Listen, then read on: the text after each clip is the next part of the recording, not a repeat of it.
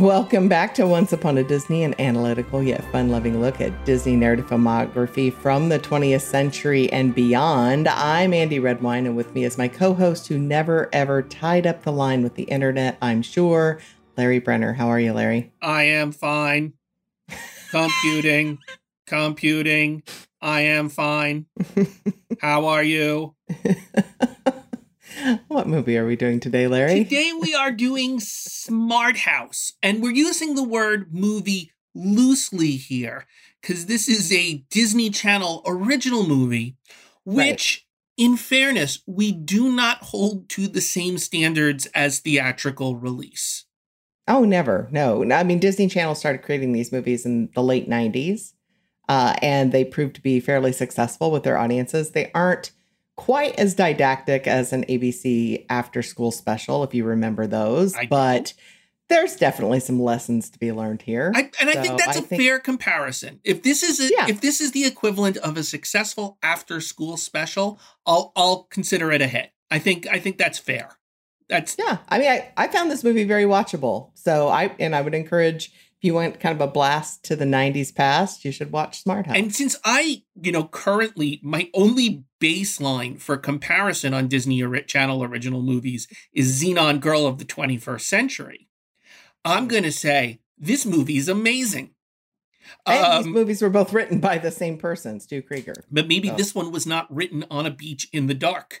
It feels like maybe it was written in a room with lights on. I don't know. Could that be the secret sauce? I couldn't tell you. Well, some key facts to get this thing going. On the 20th anniversary of Smart House, Ariel Pardes wrote an article about this movie in Wired magazine. And Pardes was really interested in how in the late 90s that the concept of an all-knowing, all-seeing artificial intelligence was really noted as the antidote to human troubles. I'm sorry, I can't get that out without laughing. That's fine. No one in 1999 saw an AI house as a possibility anytime soon. So this was definitely a sci-fi film. Oh, for sure. It's a sci-fi. And I'm going to read a little bit from the article. Yeah, please. Watching the film 20 years later, Smart House reads not just as a time capsule for a different era, but for a different attitude towards technology. The newfangled gadgetry, smart lights, home DNA testing are regarded with delighted curiosity. Even after the house begins to go berserk, no one doubts that they can find a way to regain balance. To see it now, at a time when television shows constantly remind us of how marred and fraught our relationship to technology has become, and she mentions Black Mirror and Westworld, Smart House offers a view that's not just optimistic, but that puts the human back into control. Oh, man. And, okay, all right. I can't leave this unchallenged. To talk about this movie this way, as if this is like a societal stepping point, it's a Disney Channel original movie intended to be watched by children. I think she was probably very young when this. I mean, she's writing about it. I mean, this is something that shaped her thoughts about technology, and then noticing just comparing it to Westworld is so. It's so unfair, but I agree. Okay. We're gonna take the conceit that Smart House is trying to say something about AI. All right, fair. That's the level we'll be at today. We're going deep. This is a deep dive into the many Kantian texts that were Derrida and Lacan and all of those philosophers. Let's do it.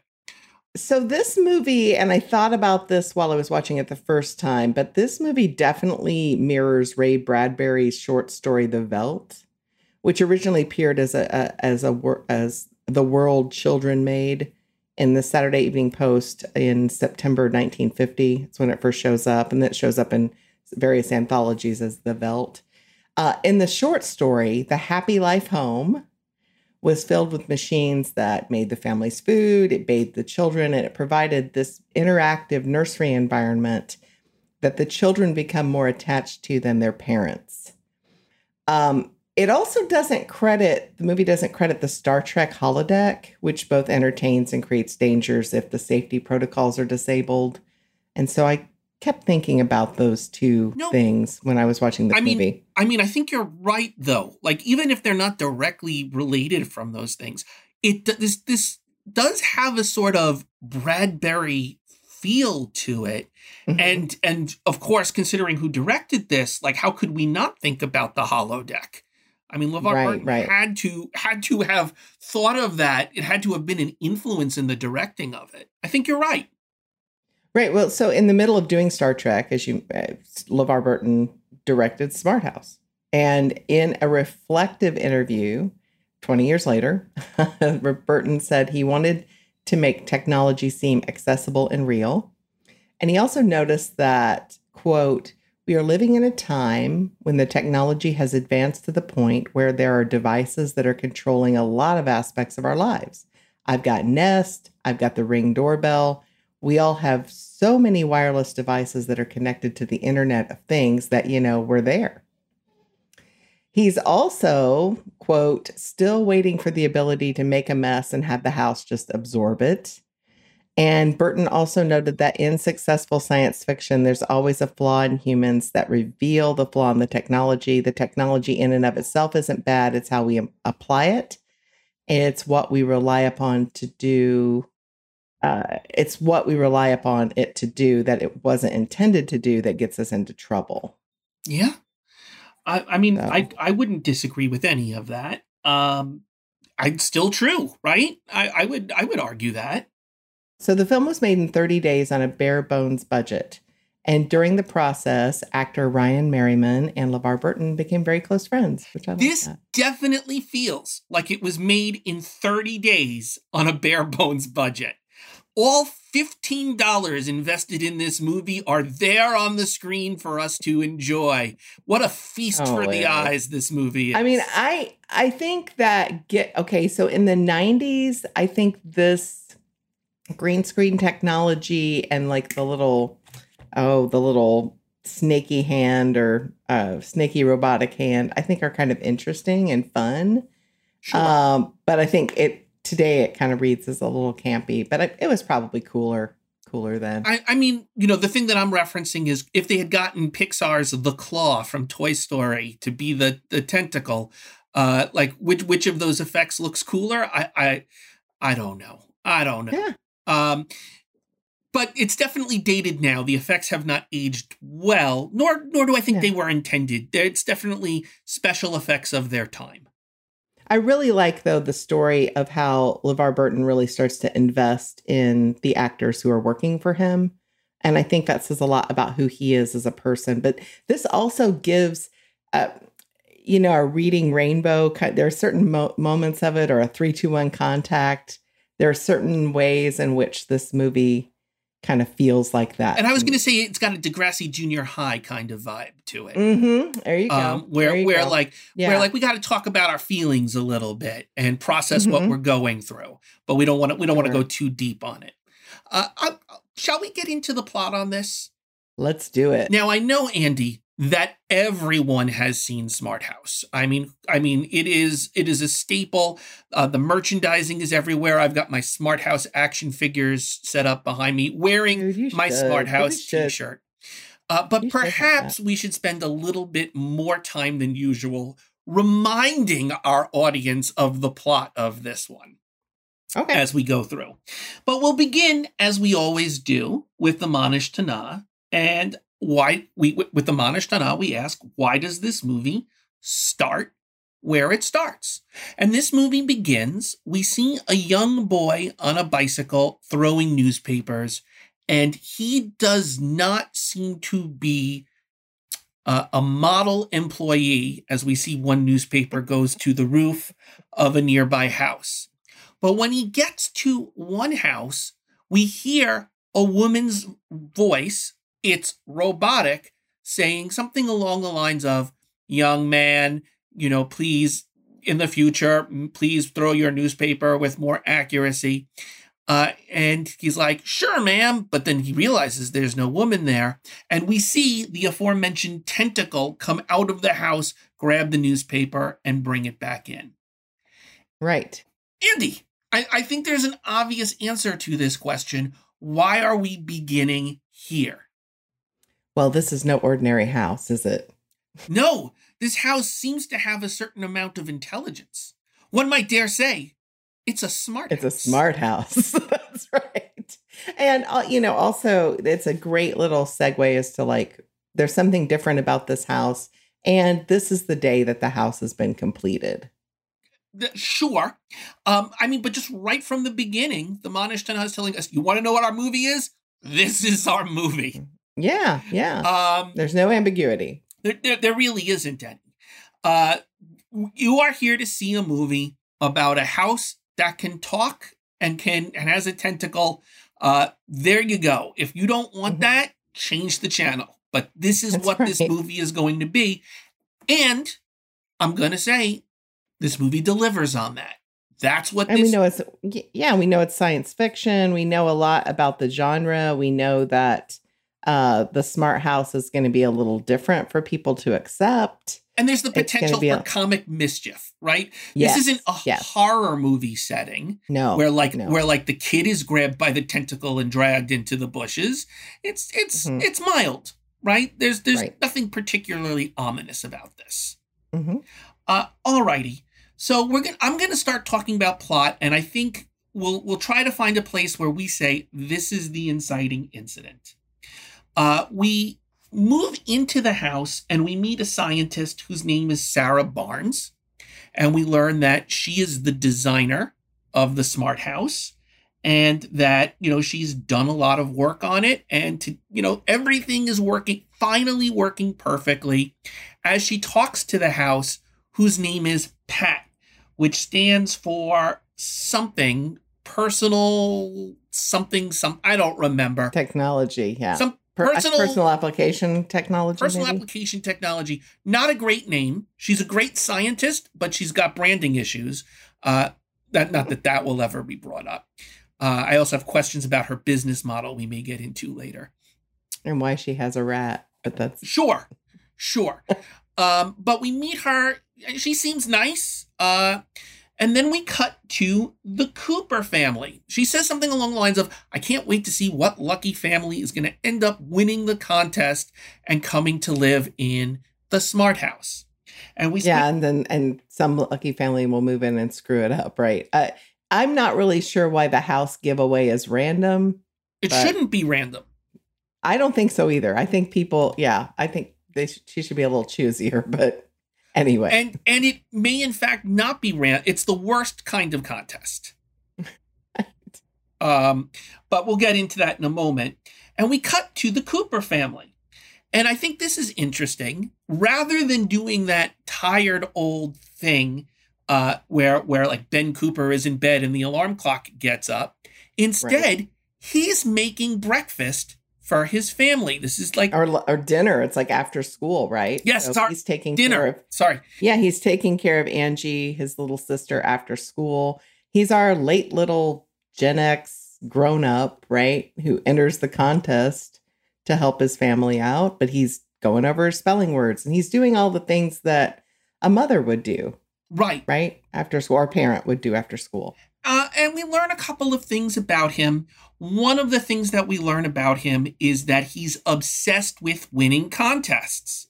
And that is partly because it makes the lives of everybody in the house easier. His full motivation is yet to be revealed, but he's very excited. There's this smart house competition, and if they win, it's going to make things better for him. Andie, what would you say is the inciting incident of this movie? Well, I think the family wins the house, because if the family's not in the house, we really don't have a way to have conflict and plot and all those things. For sure. And this movie actually plays with the idea maybe the family will screw up and not win the house a little bit. So apparently the way this contest works, it's one of those contests where the more times you enter, the more chances you have to win. And so Ben kind of unfairly rigs the contest by putting in a gajillion votes for his family, which should not be okay, but is perfectly permissible under the rules. But then when the boss of the company, who seems important but is not to this movie. Maybe in an earlier draft he was. Says, let's call the winners right now. But Ben has tied up the internet at his house, which means, of course, viewer, if your internet is tied up, you can't get any phone calls. And no one owns a cell phone. And I find it hysterical in a science fiction movie that we have this advanced smart house, but people are still using AOL dial-up, instant messenger technology. Well, Dad does have a cell phone, though. Dad does. Because at one point he gets it out and but he apparently doesn't send it to Dad's phone, I guess. So. And then this movie goes too far into the realm of science fiction because Ben gets to school and everybody's congratulating him. And he's like, why? Why are you congratulating me? But they've all read the newspaper. And in the newspaper, it announced their family won the contest. Andy, I can accept a smart house with an AI and a tentacle. But the idea of children reading the local newspaper first ever, let alone first thing in the morning, and everyone in the school knowing about it, I am sorry. That is not grounded in reality. That's hilarious. I was one of those weird kids who did read the newspaper before I went to school in the mornings, but I think I'm an exception to the rule. Yeah, for sure you are on this one. And, you were also watching classic movies probably right before. You're like, please, can I just watch 5 more minutes of Gene Kelly dancing? Right. No, you got to go to school, Andy. That's right. Yeah. All right. So that's our inciting incidents, we would say, is the Coopers winning the house. They get a tour of the house, and instantly we see that Dad, Nick Cooper, is attracted to Sarah Barnes, the scientist. And I gotta tell you, Dad is like not good at this. Dad's like, has anyone ever told you you're really attractive? Note to young viewers who might be influenced, that is a terrible pickup line.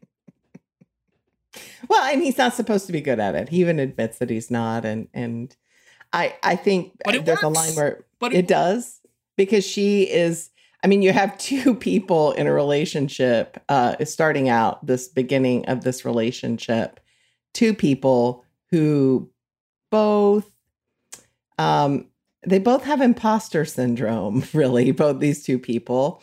And so I think we have a pretty good start. Also, we will note that this structure that we're getting is not atypical, because we know in Disney structure, we often see the antagonist of the film and the Manishtana, right? Sure. And of course, the audience expectation has been set that we can be with the house, we can be with the family, or we can be with Sarah. And so that sets that up. So, but yeah, he's not good at this, but he doesn't pretend to be good at it either. And he's actually, we also learned he's been sabotaged by Ben. Women have been calling the house, and Ben has purposely been losing their number. Right. Just to make sure Dad stays single, which is a big part of Ben's drive to get them into this house. Yeah, he says, you're doing so great without a woman. Why rock the boat? Which sets up the whole conflict of this movie and really the underlying theme of it. Oh, for sure. So then we move a little bit into it. At first, everything in the house works perfectly. This is a magic house.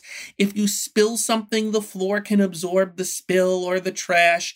If you want something, it can instantly appears. It isn't even like you're like, I want a cake, and the house is beginning to bake cake. It's 2 seconds later, the house generates a cake.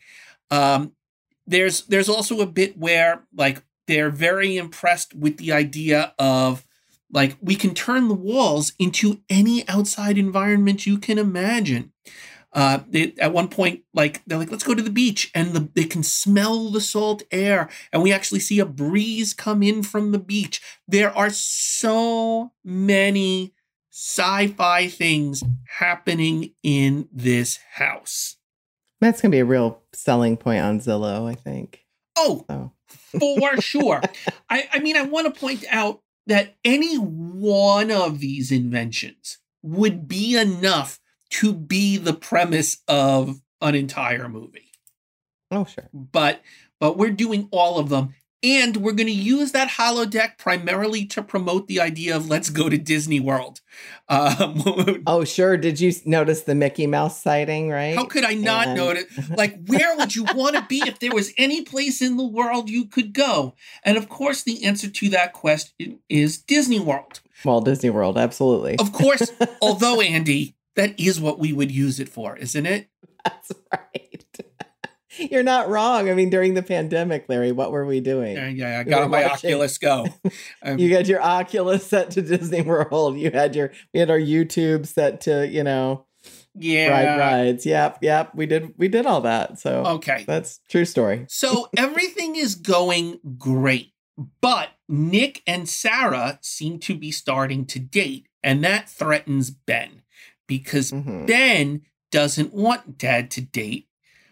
So he goes to Pat and he decides to try to turn Pat into more of a mother figure. And he decides the way to do that is to make her watch all sorts of 1950s, 1960s housewives sitcoms like I Love Lucy.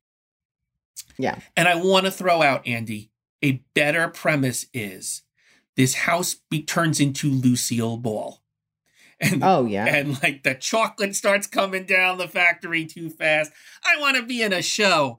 Why don't you let me have a career, Nick? But yeah, exactly. He reprograms her to become more of a mother and more of a fun mom. So at first she was talking before the programming about making sure everything was nutritional. Now she's like spoiling them a little bit with desserts.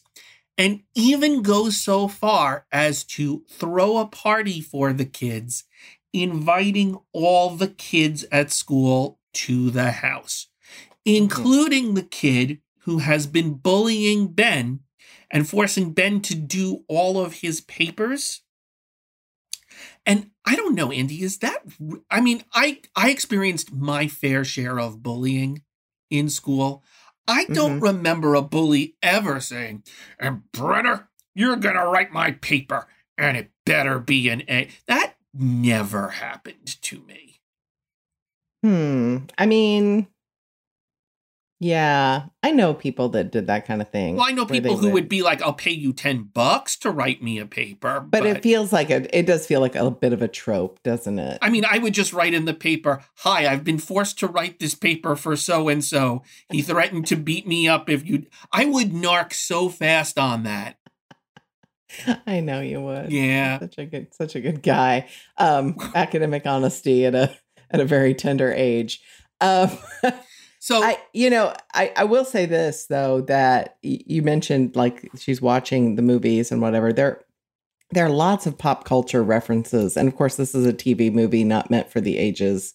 But like Ben refers to his sister as annoying Spice, right? There's a reference to the Spice Girls. There's the episode of Dragon Friend, which is a Disney Channel TV cartoon, right? So there's a lot of that. I think this movie, it could have been a blockbuster hit. This movie could have, but I think the pop culture references and some of the technology dates it a little bit. It could not have been a blockbuster hit. Oh, I think so. I absolutely think so. I think you could, at least premise-wise, sure. It needs some work. I mean, but this is a Honey, I Shrunk the Kids kind of movie. Okay, so your premise is like if they reinvested, redid the script a few more drafts, or was willing to give this movie a budget, and if they were aiming higher, it could be a block. Yeah. Okay. Yeah. Sorry, yeah. I thought you were saying like as is, it's a No. But what I'm saying is there's a difference between, but I think for a TV movie, there's a lot of in the rising action. There's a lot of good conflict because Pat's taken on the bully, and there's, sure. Ben's popular with Gwen, the goddess of the 8th grade. I mean, his friends are saying Pat's the most perfect mom. She's only there to serve and never complains. I mean, there's a lot of like good subtext and a lot of there are a lot of good. Every scene drives the next scene. There's a lot of reversals in these scenes. So yeah, I think we have. It's not bad. It's no, not. no. I'm not saying it's bad. I'm just saying I objected to it being a blockbuster, but no, it's not bad. No, I'll say that. I'll say this. I think it's better than The Princess Diaries. Oh yeah. Oh, no argument. I think yeah. I think the thematically and it doesn't now. The actors don't have the, with the exception of Katie Sagal. I forgot her name for a minute. I think the actors probably don't have the chops that the folks in The Princess Diaries do. If you gave me two scripts and one of the scripts was Smart House and the other one was Princess Diaries, and you said to me, pick one of these scripts to rewrite and turn into a blockbuster, I would pick Smart House. Agreed. Okay. Yeah, it'd be the easier rewrite for sure. For sure. The easier rewrite. Yep. Fair. At the party, the house kind of humiliates Ben's bully. Also, Ben kind of gets together with his crush in the most G-rated way that you can get together. Also, Ben and his friends, for some reason, show off their incredible choreographed dance moves, which apparently is a skill that they have for some reason. They perfected those in gym class, I'm sure. Well, I mean, when he's not shooting hoops, he's like watching tapes of the Backstreet Boys, I guess, and perfecting his moves. Why not? But then Dad is coming home and Pat helps them clean up the house because the floor, they're like, knock all the stuff into the trash. All the kids empty out. All the trash gets sucked up into the ground.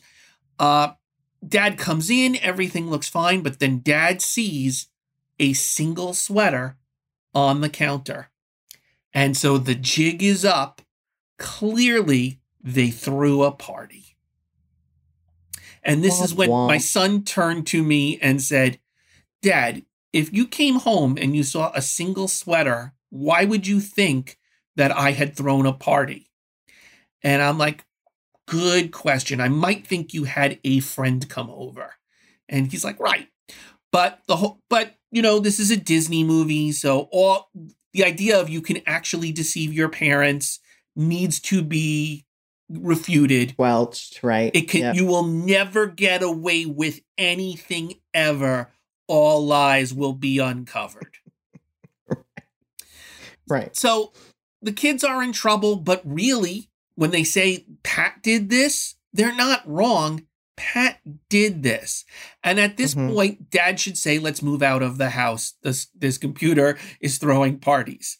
But instead, Dad's like, we're going to give this one more shot, but I need you to be stricter with the kids, which causes Pat to seek out additional information, which causes her to become a more strict helicopter mom, I think you'd say. Like, make sure you wear a sweater. I will not unlock the door until you do it. It even affects Nick, who's working from home, where she's like, sorry, you can't take a break until you've at least finished 3 more pages of your spreadsheet. And yeah, he doesn't let her.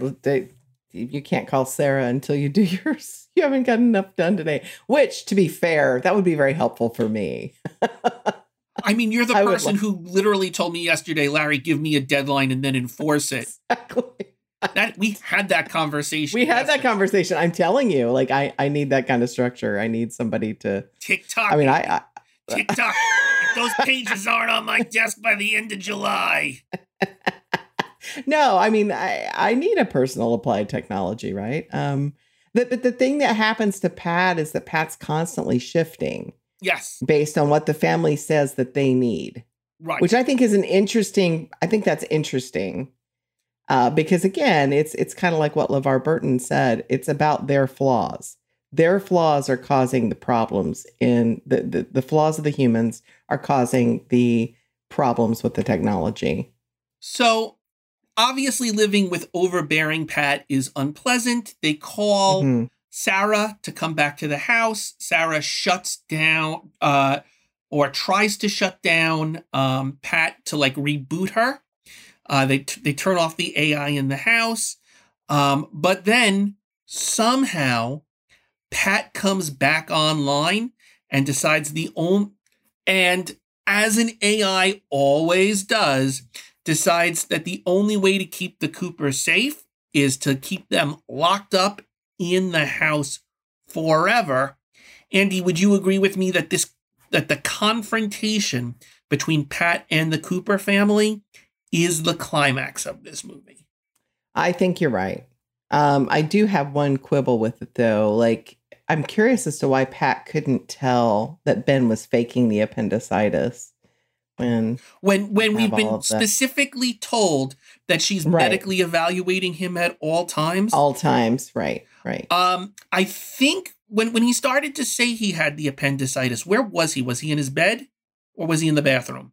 He was like on the floor, I think, of the living room. On the floor of the living room, saying he had I'm not sure about that. Anyway, look, they needed to end the movie. It was a quibble. Yes. Time to wrap it up. Yeah.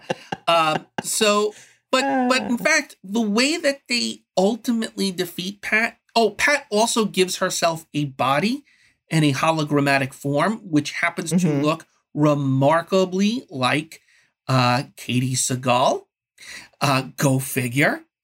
And starts duplicating herself all over the house. She seems to have keyed into Ben's desire for Pat to be the mother of the house, to feel very threatened by the idea that Sarah might be like Ben has been clearly projecting, I don't want Sarah to replace my mom. Pat is like, I don't want Sarah to replace me. I need to keep my kids safe. But ultimately, when Pat realizes that she's actually endangering the kids and she's not keeping them safe, but could potentially do them harm, she shuts herself down. And then we get to the falling action, which is... Well... Oh, sorry. What did I skip? Just real quick. No, so Ben also tells Pat, he has a realization, and he tells Pat she isn't real and that she'll never be human and that she'll never be able to care for him like a real mother could. And so I think he, like at that moment, kind of loses Pat sort of loses her shine for him, right? Because Pat's gone all Stepford wife and... Except Pat actually, when she hears that argument, like says, you're right, I'm endangering you. Which arguably disproves, like it almost is like if I said to you, Andie, you're not taking my needs into consideration. And you go, you're right, I'm not. But now you are. Right, exactly. So I don't know that he's right there about Pat, that Pat could never provide those things. She has an opportunity for growth there, and she takes it. And then we get to the falling action, which is Nick and Sarah are now dating, and Pat has been restored to kind of her default settings. They're still going to live in the house, which you, at this point, would not be able to pay me to do, but fine. But there does seem to be, she's still a little bit mischievous. So she's still got a personality. If we liked some of the changes that happened to Pat, some of those changes are still there. And that's the movie. Right. Yep. I mean, it's entertaining. I was entertained. It was watchable. I watched it. No, I watched this twice actually, and I actually really enjoyed it. Because it made me. I think because of the rabbit holes, like my own brain went down. Like, what would it be like to have a house like that, or what would it be? Oh, what would I want in the house? As an exercise in wish fulfillment, I think this is a great genie sort of movie. What if I had a house that did all the stuff in the house I didn't want to do? What if it anticipated I want a milkshake and a milkshake appears? That would be amazing. That sounds great. What would I wish for? I'd have all the laundry done. I mean, like the things that I wouldn't have to deal with. Something falls on the floor and the floor just absorbs it. Amazing. That is enough, Sarah Barnes. Do that. Do that. So that was fun. I enjoyed it. I did. Let's talk about characters a little bit. Ben Cooper, played by Ryan Merriman, who actually does a number of Disney Channel original movies and quite a bit of television. I remember him from Pretty Little Liars. Oh, wow. That show. I didn't connect him to that, probably because he's much older in that one. Yeah. But, his motive is we can't let mom get erased. And the threat that dad is dating, it just seems like mom's going to go away. And there's this two great scenes, I think, in this movie. One is when he's watching the video of, him and his mom and sister when they were younger and mom was still alive, and they're baking cookies together and they're singing. And he's just really there with that, very present. I think that's really good. And then the other scene is when he talks to his dad and he says, you told me that this would never happen. That we would never forget mom. We would never forget mom. I mean, that is all real stuff. It is. And I think at the core of this movie, and I think what kept me watching it was that the conflict seemed very real and honest in a way that, say, in Xenon, I don't care one way or the other. But I care about this family, and I care about Ben, and I care about, because Ben has been, being very sacrificial from the get-go to kind of help things together and help things rolling. Ben has made a bargain with himself. And the bargain is, if he does all the housework, he gives up his childhood. He won't play basketball. That's the thing he loves to do. But he's not even bringing up the idea that he wants to play basketball. If he does all the housework, dad won't start dating or get married. In his mind, that's the bargain that they've struck. That is not the bargain that they've struck, nor is it a bargain they should have struck. But to a young teen's mind, might that be like the unspoken deal that you think? Oh, 100%. I bought that. Yeah. I think that's real. I think it's real to think your father is being selfish by dating again and not realizing that you're being selfish by trying to keep, like, that your father might just need companionship. Right. And so there's this growth curve, I mean, for Ben. And I think there's magical thinking in there. And I like I said, I think it's pretty deep. There's some layers. It's nice. This is a movie that knows what its theme and metaphor is, right? Yes. It's dealing with an absence in this movie. There is a bit of, could we, somehow fill the void in our lives with a machine? That's really the question that's being asked here. I mean, it's a great question. And I think that's why it's so compelling to me, because these are similar questions that I think all of us post-pandemic and during the pandemic were asking ourselves, like, how much human companionship do we really need? I mean, I think that's why it's sticky for me right now. Okay. I'll go with the idea that this is a good pandemic movie. No, I mean, it makes sense. Like the threat is that, like, they might not ever be able to leave the house. But if you're watching this and you can't leave the house, maybe it doesn't seem so bad to you. Right. Let's talk. I'm going to jump order here, but let's talk about Pat. Let's talk about Katie Siegel, who, of course, played Peggy Bundy on Married with Children and sort of looks a little like Peggy Bundy in this. Yeah. Futurama, their 8 Simple Rules, Sons of Anarchy. I could go on and on. She's done a lot of work. What interests me about Pat's character is that once her default settings are tampered with, once Ben tampers with those, she has wants. Yeah.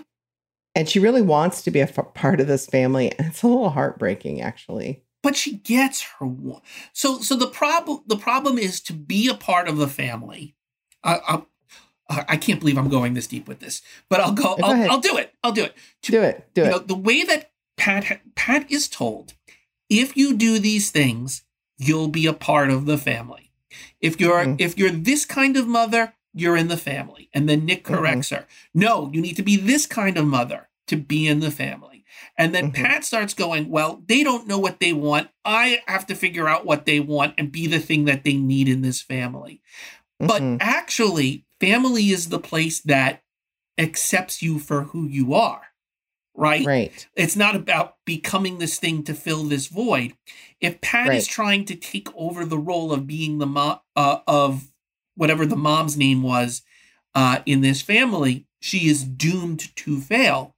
But Pat can be in the family if she's Pat and doesn't try to overreach and do these other things. They're wrong to reprogram her. She's also wrong to try to force it. That's really good. And, I also, Ben's belief of what a good mom is shifts, right? Because it's clear that his own memory of his mother is fading if he thinks she was just sort of a 1950s housewife. He has no idea. Well, I mean, at its core, Ben is equating. This is awful. I think Ben thinks that the reason Dad is dating is to find a new mom to take over the housework. Right. But that is not why Dad is dating. Dad is dating because he's too young to spend the rest of his life alone. Right. There are emotional needs that have to be met. And Ben is never trying to figure out how Pat can meet those emotional needs. Well, and see, at the same time, Ben's sort of awakening into his own young sexuality with Gwen and being liked. And so he's starting to see his mom his dad a little differently, and his dad's needs and wants a little differently. I actually thought this movie for a bit was going to have a detour where Pat was threatened by Gwen. Nobody takes my son from me. So if this was a horror movie, that's the way that it would. That's the way that, because Ben deserves probably a little taste of his own medicine here, right? Right. If Pat does to Ben what Ben's like, I can't believe. By the way, that their names are their names Ben and Gwen? Oh Lord. But if Ben finds out, let's not rhyme those. Yeah. But if we find out that Ben is like, why hasn't Gwen called? And Pat is like, I'm sorry, I have no records of the phone. Which would have been awesome, right? I was kind of waiting for that and hoping for that, but that didn't materialize. But you know what? In the TV series version of this, I bet that's an episode, right? Oh, sure. I could see this being the equivalent of Alf or Small Wonder or one of those TV shows, or My Favorite Martian, where Mork and Mindy, which were just like the thing on that sitcom is the house is a character. That's our pitch from our 80s style sitcom. It's a family with a talking house. Fine. Or a robot that lives with us, right? Fine. Exactly. Yeah. Yeah. I could see that. I could see that as an episode. Pat's not a bad character. Ben's not. The character work here is good. Could use more development, but I like it. Let's talk about Nick Cooper, Kevin Kilner, who has done just oodles of TV and made-for-TV movies. Tons. And as I mentioned before, when he hooks up with Sarah, we have two people in one relationship with imposter syndrome. Neither of them thinks they're any good, which is interesting. And they're both beautiful people. Yes. Right. Yes. That's the irony of it, I think. It almost feels to me like this was a Disney co-production with Lifetime original movie. I kind of feel like those scenes between the two of them, we're in a different genre here. I don't know that the kids at home watching this want to see the dating between Nick and Sarah. That feels like something maybe for mom or dad who's watching this with them. Right. But I think it's well acted. I think the interface between Nick and, I think the strength really is the interface between Nick and Ben when they're talking about feelings, and when Nick's really parenting and really getting from sister. Oh yeah. So he said that. Do you know what I liked? I liked that Dad was reflective and realized that he might have done Ben harm by by letting Ben take up the slack. And it was, look, if my kid was making my meals every day, I don't know how much I would probe into that. I might just accept that blessing that my son is just doing so many of the chores. And Nick realizes I should have been questioning. That's not normal teen behavior. Right. And Right. I like it in movies when parents realize that they have some culpability in the conflict with their children. Yeah, it's good. Yeah. Angie Cooper, little sister role. Katie Boulding. Kind of irrelevant to the movie. She exists so that Ben has someone to talk to. I mean, she's a good little sister role. She does break the tension. She wants to be in the middle of things, but at the same time, she's not afraid to rat him out. So I think, and she's somebody that he can care for. She just doesn't have her in a story in which both the male characters of the family have an arc and their own storyline. She exists to be someone for them to talk to, but she doesn't have her own issue with a bully. She doesn't have she doesn't have a problem that needs to be solved by Pat, and she should. Right. She should, because she's not treated as an equal cast member as the two male members of the family. And for all of these talk about feelings, it would be really interesting, I think, for her to talk about her, I don't remember mom, to have her moment of feeling of loss as well. She should constantly be trying to set dad up. Whereas Ben is trying to constantly keep dad apart from other people. She should be like, no, I really want this for him. Maybe too much. Maybe she's like, go to meet the teacher night, marry my teacher. Right, the male lady looks nice. She should be really pushing in the other direction because it would enhance the conflict on this. Well, it'd be a good foil, wouldn't it? Right. There should be foiling. There should in the TV series, there should be an episode where Angie, there's a mother-daughter bake-off, and all the other daughters brought their mom, but all she's got is Pat, her house. And like they come up with a way for Pat to leave the house to be at the mother-daughter bake-off, but everything goes crazy. Something. Wacky shenanigans ensue, right? It's a good premise. It is. It's great. Sarah Barnes, Jessica Steen, again, a lot of TV movies, Hallmark, Lifetime. You've seen her in a lot of things. I have a question about Sarah. I have a lot of questions. I'm not really sure why she created this house. At first, it seemed she worked for a company. Right. But if you're a company and you're building a smart house, I have to imagine the plan is once this first smart house is a hit, we're going to make smart houses all over the world. Right. But when they ask her what she's doing next, she's like, well, we made a smart house. Now I'm going to try to make a smart office building. And I'm like, is the goal really just to make a single smart house and then raffle it away? What is your business plan here? And what a terrible business plan, right? Because you give it away and then she talks about how her checkbook is in a shambles. I'm like, well, there's probably a reason for that, Sarah. I mean, Sarah, you did it. Time to turn a profit. Time to get all the science awards. You get all the awards. You get everything. In 5 years, not 5 years, it'll take longer than that. In the next couple of decades, you will have transformed the world. Everyone will have a smart house. Right?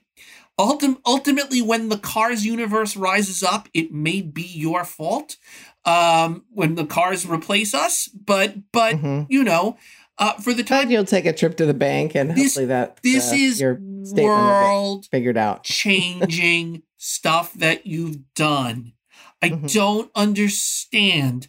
I don't understand why it's I don't get it. I don't get any of it.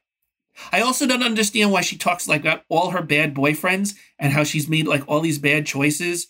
I don't remember the reasons they were all bad, but I think one was well, this one was a burglar, and this one was a bigamist, right? Yes, and I'm like, well, if you're someone who makes bad choices about men, let's see that, because the only thing we actually see is she makes a good choice by going for Nick. But maybe she should have a terrible boyfriend in this. Yeah, what if he was the guy? What if the PR guy was her boyfriend? I thought that was a missed opportunity. She should actually have some conflict with him. Yeah. There's just more room here. There's more room here, I think, than they've used. Yep. Well, let's talk about themes for a little bit. I think this movie is less about an automated house and more about embracing love after loss. Okay, I like that. I think this is about what does it mean to be a mother. Mm-hmm. I think that's part of it. But I think grief really for a Disney Channel original movie to center around grief and absence and loss Yeah. is, I mean, I would not have guessed that was what this movie was going to be about.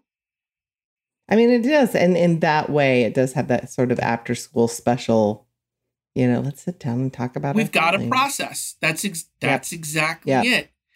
I mean, if you want to say Pat has trouble processing human emotions, but so do the humans, like Yes. that's a metaphor. It's there. Is. It's It's in the text. I'm fine with that. I'll go with that. All right. Pitch time. They didn't do anything with this. Nothing. Ever. Nothing. This is the only thing that exists, which is weird because, if you start looking at rankings of Disney Channel original movies, Smart House ranks very high, always in the top. Entertainment Weekly put it at number 1 on a list of top 30. So yeah, it's always in the top, 2 or 3. I mean, you could do so much with this. You could see an entire Pixar movie about this, about houses that are alive having relationships with each other, but humans living inside them. Right? You could do something with that. So I've got my pitch. Go ahead. All right. Go ahead. So my pitch is we connect this to the logical franchise to connect it with Herbie the Love Bug. And what we do is we have a romance between Herbie and Pat. The car falls in love with the house. And what we call it is, the love bug in love. That's what we call it. And it's about Herbie starting to court Pat. And eventually, you know what this house gets? A garage. Oh my gosh. It's amazing. That's really good. I like it. Do you have one? Do you have one? I do. And really mine is it's kind of simple. It's just a remake. I think this movie has, like I said before, I probably tipped my hand, but in the vein of Honey, I Shrunk the Kids, or something that's a little sci-fi, but definitely fun. I think this movie could be tweaked to be a blockbuster hit. I mean, I think you're right. I think the time is right, honestly, for a Smart House remake. You even use the pandemic. We should pitch this. Yeah, we should pitch this right now. Maybe we are. Maybe we are. But I could see, like, you use the premise, like, you don't realize how much time people spent in their homes between 2020 and 2022. We need to be thinking about the next step in house technology. And the conversations we're having about AIs and chatbots and and the Pat having that her answer to people staying connected is to keep everyone sort of hermetically sealed inside the house, right?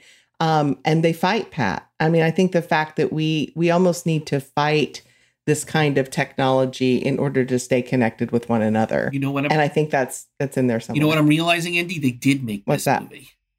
Oh? It's the second half of WALL-E when they're on the space station. Oh, that's so good. Sarah Barnes must have devised Otto, who runs that space station up there, because look what happens to the humans that are parented by that space station, right? What do you think? Is there a connection there? I like it. Yeah, I think there is. I do think, though, that we're asking a lot of questions about, like, working from home. I mean, there's a whole thing where Nick is working from home, right? And he and Pat tells him, you're going to be more efficient if you do this. You're going to be more, and like, whatever. And I'm like, yeah, but there's human interaction that's needed. And there are things that are missed out on. So I'd like to amplify that a little more in the script, and then also do some of the work to answer some of the questions that, the script left unanswered. Yeah. I'll go with that. Yeah. All right. Good work, Larry. So what movie are we doing next week? Okay, we are doing our one Jim Henson movie a season next week, and we're doing The Dark Crystal. And while I am always excited for our one Jim Henson movie a week, I am extra excited for The Dark Crystal because I just watched the Netflix series Dark Crystal: Age of Resistance, which I am wondering will change this viewing of the decades earlier movie for me. I'm wondering if it'll be different for me this time. All right. Well, if you like what you're hearing, will you do us a favor and share this podcast with another Disney or classic movie fan? And please check out our Once Upon a Disney Facebook page or drop us a line in our mailbag at onceuponadisneypodcast@gmail.com. So until next time, friends, see you real soon. See you real soon.